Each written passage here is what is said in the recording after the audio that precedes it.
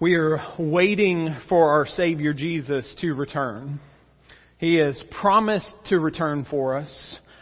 He has promised in God's Word, we have the promise that He's going to come and crush Satan. He's going to come and right all the wrongs of this broken world, and we long for that day as followers of Jesus.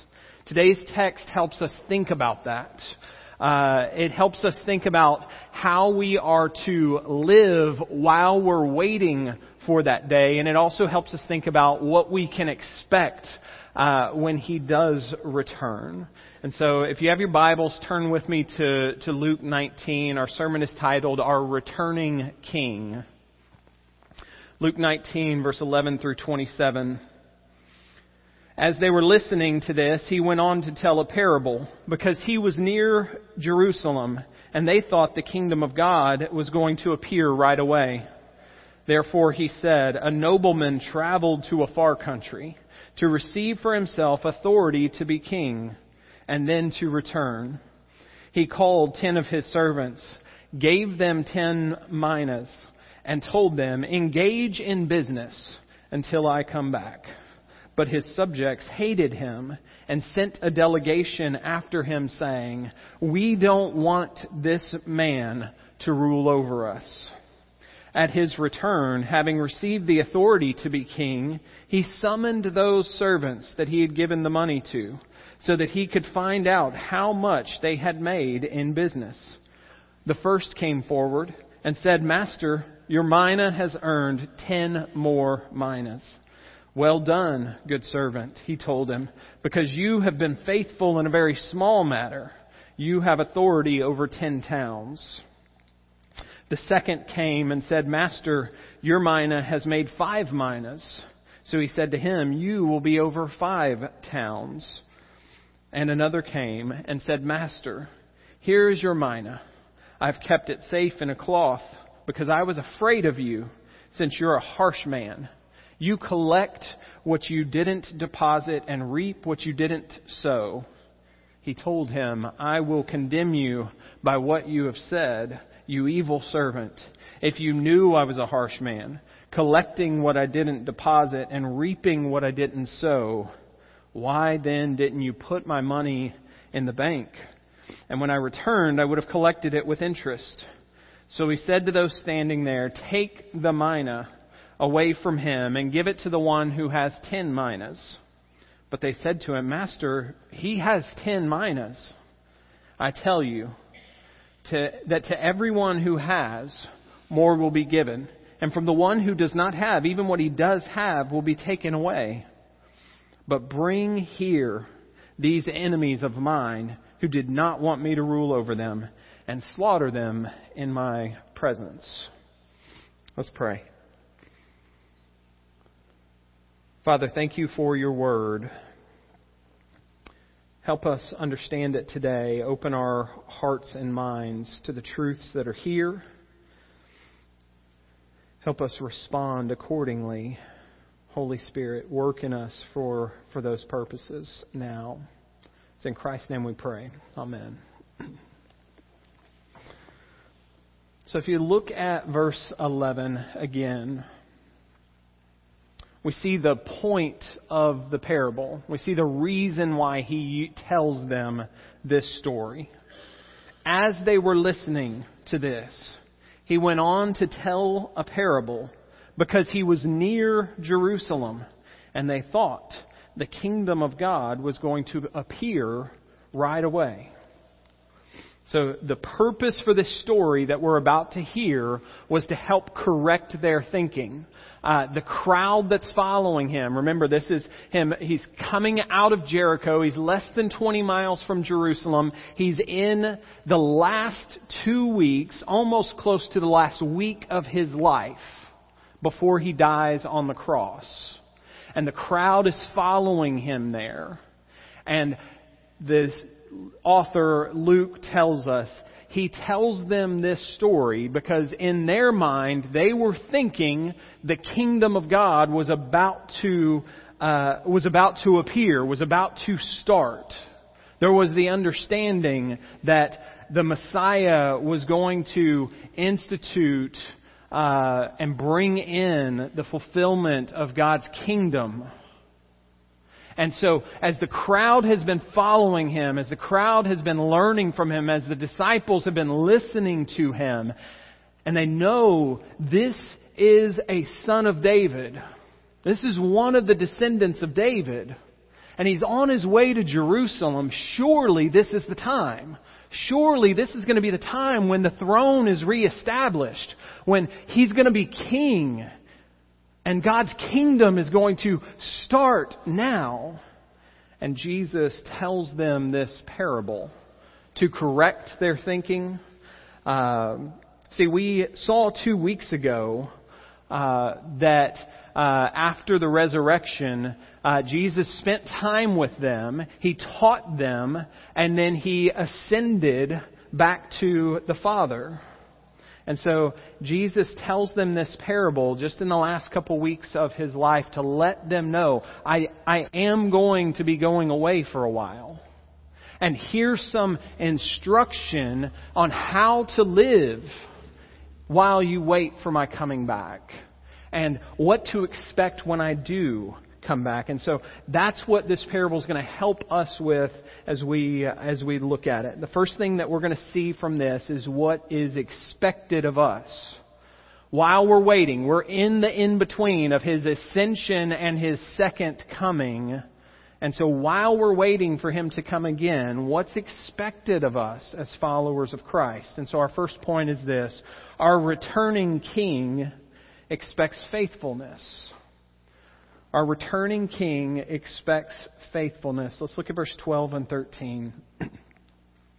Therefore, he said, a nobleman traveled to a far country to receive for himself authority to be king and then to return. He called 10 of his servants, gave them 10 minas, and told them, engage in business until I come back.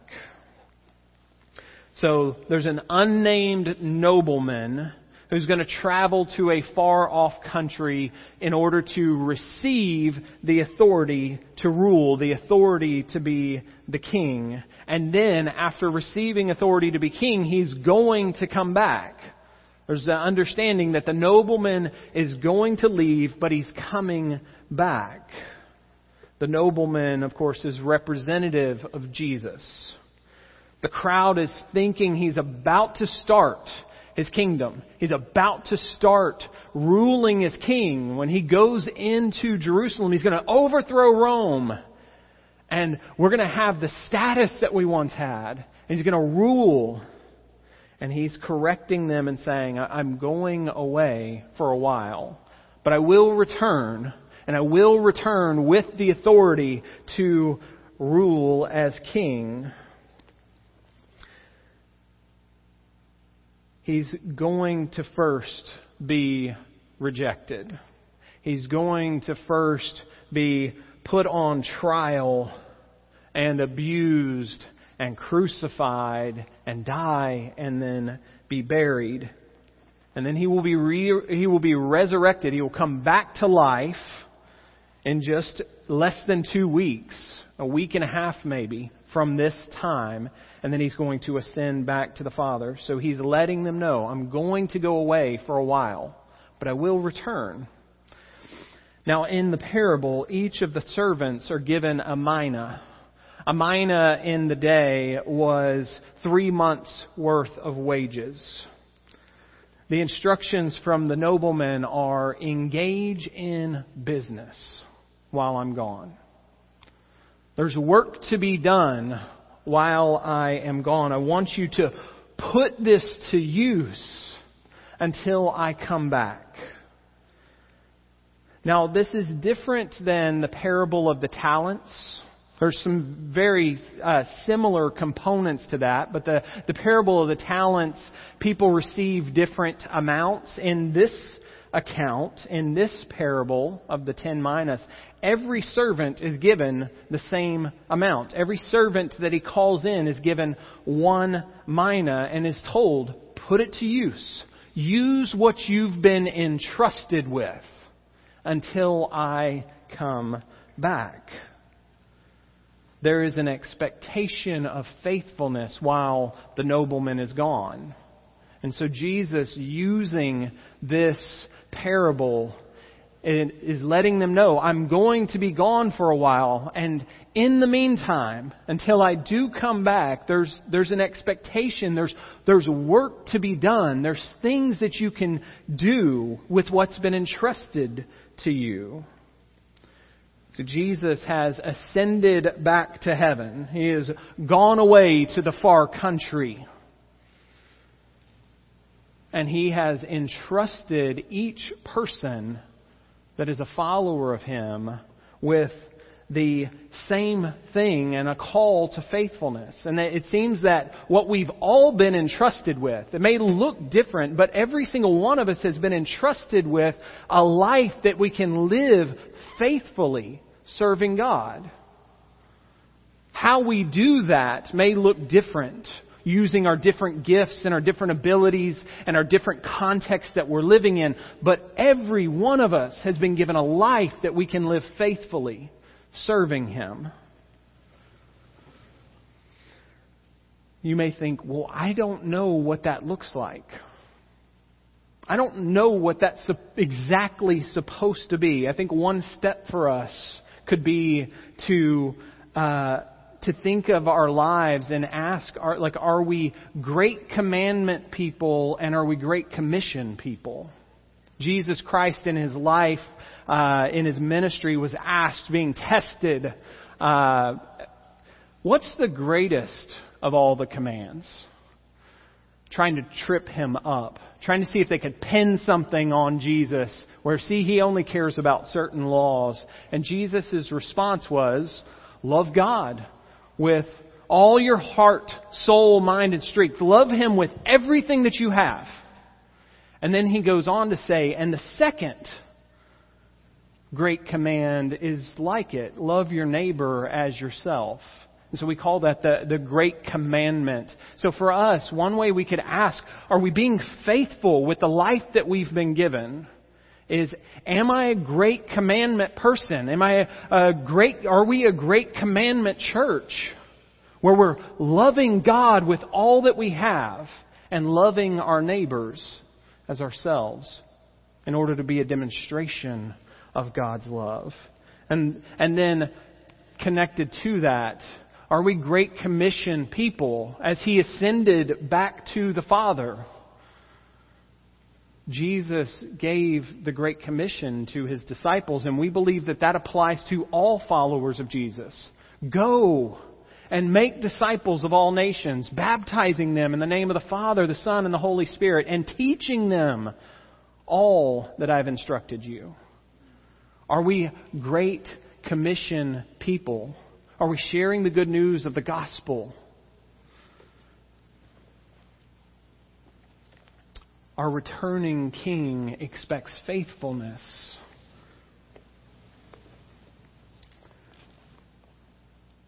Next, we're going to turn to what we can expect. What we can expect when He does return. The second thing that we see in this text is this: our returning King will reward faithfulness. Our returning King will reward faithfulness. Verse 15 to 19. At His return, having received the authority to be king, He summoned those servants that He had given the money to, so that He could find out how much they had made in business. The first came forward and said, Master, your mina has earned 10 more minas. Well done, good servant, He told him, because you have been faithful in very small matter, you have authority over 10 towns. The second came and said, Master, your mina has made 5 minas. So he said to him, you will be over 5 towns. We'll pick up the rest of this in just a second. Let's pause here and we see when He returns, there is a promise of reward. Right? The nobleman in the story returns with the authority to be king. And he's now going to assess the faithfulness of those that He's entrusted, those that He said, do work while I'm gone. He's going to assess what they've done. He's going to have an accounting of what has been taking place in His absence. And so the first two come forward, and they've been faithful to use what has been entrusted to them and put it to work for the nobleman. And in both of those cases, they are rewarded for their faithfulness. Well done, good servant. And then rewarded with more, entrusted with more. The one who had 1 mina and turned it into 10, he's entrusted to rule over 10 towns. The one who had 1 mina and turned it into 5 minas and is entrusted to rule over 5 towns. The idea of being rewarded does bring into question, well, what does that exactly look like? And it really does come down to what your understanding of eschatology and the end times, what your belief is about kind of the end times and the timing of all of that, where you would land on what those rewards will look like, what they will be. And there's different interpretations that are faithful to the Scripture, and so we won't get into what those different interpretations are of what the rewards look like. But there is the promise of reward. When Christ comes, we have the promise that He will reward the faithful. We see it again, the promise from Revelation in chapter 22.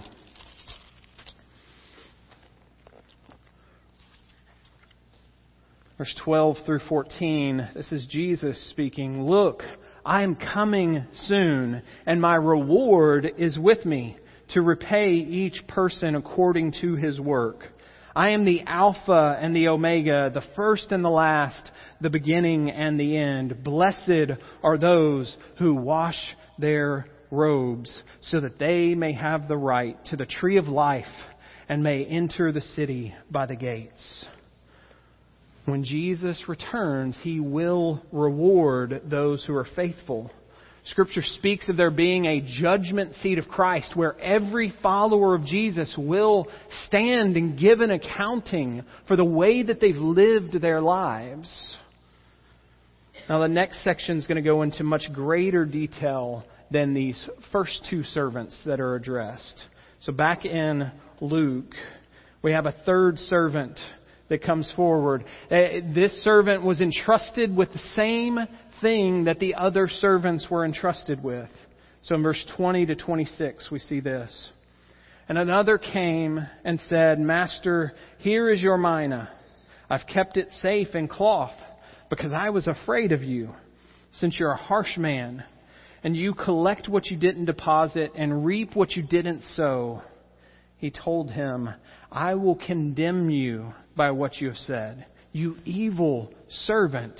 If you knew I was a harsh man, collecting what I didn't deposit and reaping what I didn't sow, why then didn't you put my money in the bank? And when I returned, I would have collected it with interest. So he said to those standing there, take the mina away from him and give it to the one who has 10 minas. But they said to him, Master, he has 10 minas. I tell you that to everyone who has, more will be given to him. And the one who does not have, even what he does have, will be taken away. Now remember, with parables, they're being used to teach a spiritual reality, a spiritual thing. And so when you get to some of these texts, we've seen some before also, that it's like, well, this seems out of place. This seems a little bit odd. There's an overemphasis here on the interaction with this servant. And so there seems to be a point of bringing out the reality of like, there's something wrong with being entrusted with something and doing nothing with it. And so it goes into the loss of reward For the one who's been entrusted with something and then does nothing with it, there is a loss of reward. The third servant has done nothing with what he had been given. He was told the same thing. Engage in business while I'm gone. And his reasoning was, well, I was afraid. I was afraid of you. I was afraid that you might not be happy with me and how I used this. So I didn't do anything with it. I just kept it safe for you. And so the accusation doesn't seem to fit. The accusation of you being a harsh man doesn't seem to fit. He seems to be a very generous man. He's generously entrusted them all with something. He's generously rewarded those who were faithful. But regardless, the nobleman's response is, well, if that is true, then you should have done something. If you were truly afraid, you should have at least put it in the bank and there would have been interest on it. You could have done something with it. Reward and loss of reward comes up. The one who did nothing loses his mina. And the one who had been faithful receives even more now. And the people there troubled a little bit by that, but that doesn't seem fair. He already has 10 more. Why does he need another? And the teaching again in verse 26, I tell you, everyone who has, more will be given. From the one who does not have, even what he does have will be taken away. The idea of being rewarded for faithfulness. But unfaithfulness, there is a loss of reward. Now there are two different interpretations about how this fits. We know that this cannot be talking about loss of salvation. We confess here at Dogwood that you cannot lose your salvation. We believe Scripture teaches that. That if you are saved, that God will sustain that. God will keep you saved. That's one of the things that we believe here. So we don't believe that this is talking about loss of salvation. So it's either talking about loss of reward for this individual, or it could also, another interpretation would be that this person represents someone who has a close connection to Jesus, but isn't truly a follower of Jesus. He is close to Him, but doesn't really have a life that's been changed by Him, doesn't truly know the Savior. But regardless, there seems to be a reward for faithfulness and a loss of reward for unfaithfulness here. The third servant was indifferent to what was entrusted to them. Indifferent to what they've been instructed to do. And I fear often in our lives, this is a temptation for us to slip into that lifestyle of being indifferent to what's been commanded to us. Whether we're too busy, we think, well, I've got a lot going on. I can't do all the other things. Or maybe just don't care.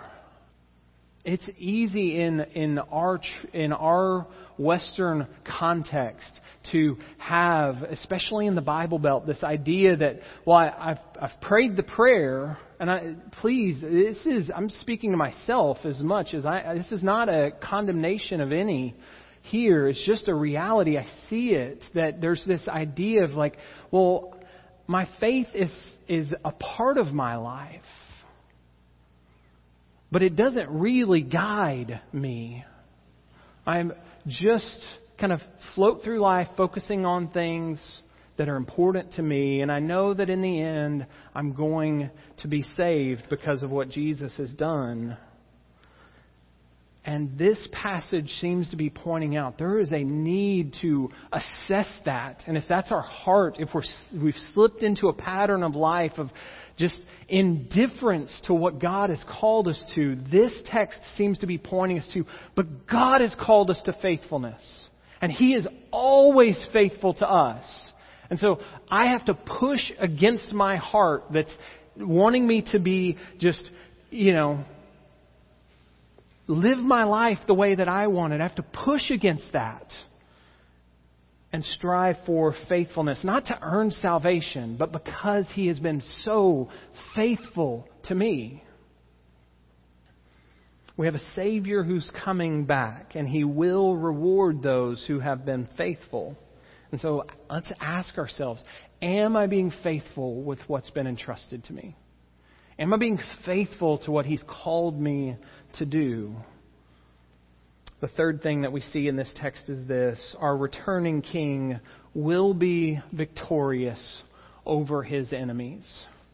Our returning King will be victorious over His enemies. Jesus has talked about this multiple times. We've seen it in the Gospel of Luke that judgment's coming, right? When He returns. And those who have not trusted in Jesus, there is a harsh reality ahead. And this parable picks that up. So verse 14, we're going to go back and look at verse 14. Because there was another group. We had these servants who were entrusted with things to do, but there's another group in this story, and they're just mentioned in verse 14 and verse 27. Verse 14, but His subjects hated Him and sent a delegation after Him saying, we don't want this man to rule over us. There are people in this story who the nobleman has left in order to go and receive authority to be king. And there's a group of people who have said, we don't want any of it. We do not want this guy as our king. We will not follow him. There are some who reject the king in this parable. And we know that that's true of Jesus. In His life and ministry, that was true. There were some who did not want Him to rule over Him. We saw that with many of the religious leaders. They rejected Him. We don't want Him. He is not our Messiah. He is not the promised one. And that's why they crucified Him less than 2 weeks after this. Because they didn't want Him as their king. At the trial, the question was asked, well then what do you want me to do with the one who's called King of the Jews? And the crowd yelled out, we have no king but Caesar. They had rejected Jesus Christ. So in one sense, the nation of Israel, the religious leaders of the day, are represented in this group. They had made the demand, we do not want Him. He is not ours. But in a broader sense, that's a reality for us today. There are people who are rejecting Him. There are people who are saying, we don't want Him as our king. We will have none of it. He's not who you think He is. The vast majority of this world is not Christian. The vast majority. Billions and billions of people who have either rejected the message of Jesus Christ, or even worse, the ones who haven't even heard. And Scripture is clear that there is a harsh reality to come when Christ returns for those who have rejected Jesus as their Savior. And we get to that in verse 27. But bring here these enemies of mine who did not want me to rule over them, and slaughter them in my presence. It seems harsh. Sometimes we have a hard time reconciling this with the loving Savior that we know we have. This parable, the story that Jesus uses to make the point that judgment does come when He returns, is taking an image that would have been familiar with all of them in the ancient world. In the ancient world, when a conquering king came in and took over as ruler, to signify that to the people, they would often bring in the opponents and have them slaughtered in front of the king to demonstrate this is the ruler. So he's using this image of a conquering king to remind us that there is judgment that comes. People who have rejected Jesus Christ as their Savior are still in their sins, still under the wrath of God. But God loved them so much, He sent His Son to die for them so that they wouldn't have to face the wrath of God. And there is judgment for those who have rejected Him. We believe Scripture teaches that heaven and hell are real places. They are the eternal places that we will spend our lives in for eternity, one place or the other. If we have trusted in Christ, if we are followers of Jesus, we will be in the presence of God for eternity. But if we have rejected Him, if we have rejected Jesus, if we've been indifferent to, well, I'm not an enemy of Him, but, that seems like that's for you. It's not really for me. There is harsh judgment that is coming for those who are outside of Christ. Rejecting the salvation available in Jesus will lead to judgment for those who have not received the forgiveness of their sins. Revelation 19 through 20 talks about that. It talks about the defeat of Satan. It talks about the defeat, Jesus' return and the defeat of His enemies. And it talks about the people whose names are not in the book of life being thrown into the lake of fire. And since heaven and hell are real places where people will spend eternity, that's why our faithfulness is so important. God has invited us into the mission that He has for this world, to share the good news of the gospel with others, so that people don't have to live for eternity in torment. There are eternal consequences. And this parable is pointing that out, that when Christ returns, we will experience that. Now, if you're here today and you have not believed in Jesus Christ yet, if you've not chosen to follow Him, this parable is a warning. When Christ returns, He will judge. He will bring judgment against those who have rejected Him. And Scripture says you will perish for eternity. But that doesn't have to be your story. Because God loves you. He sent His Son to die for you so that you could have forgiveness of sins, so that you could be brought back into the family of God. And Scripture says if you would just believe in Him, you would be saved. And so if you're here and you haven't made up your mind about this Jesus yet, know that you can believe in Him today and you will be forgiven and you will be saved and you will live with Him for an eternity. If you want to talk about that, please see me after the service, one of our elders or ministry leaders. You can schedule a meeting with me by filling out one of the response cards on the back of the seats in front of you. Church, for us, today is a day for us to assess our faithfulness with what we've been entrusted with. We all have been given a life and are called to faithfulness with it while we wait for Jesus' return. We have a King who's coming back for us. Praise God for that. And He's asked us to be faithful with the life that we've been given. And so let's love and serve God faithfully with all that we have. Let's love our neighbors and be a demonstration of God's love to them. And let's be faithful to share the good news of the gospel, inviting people to believe and be saved.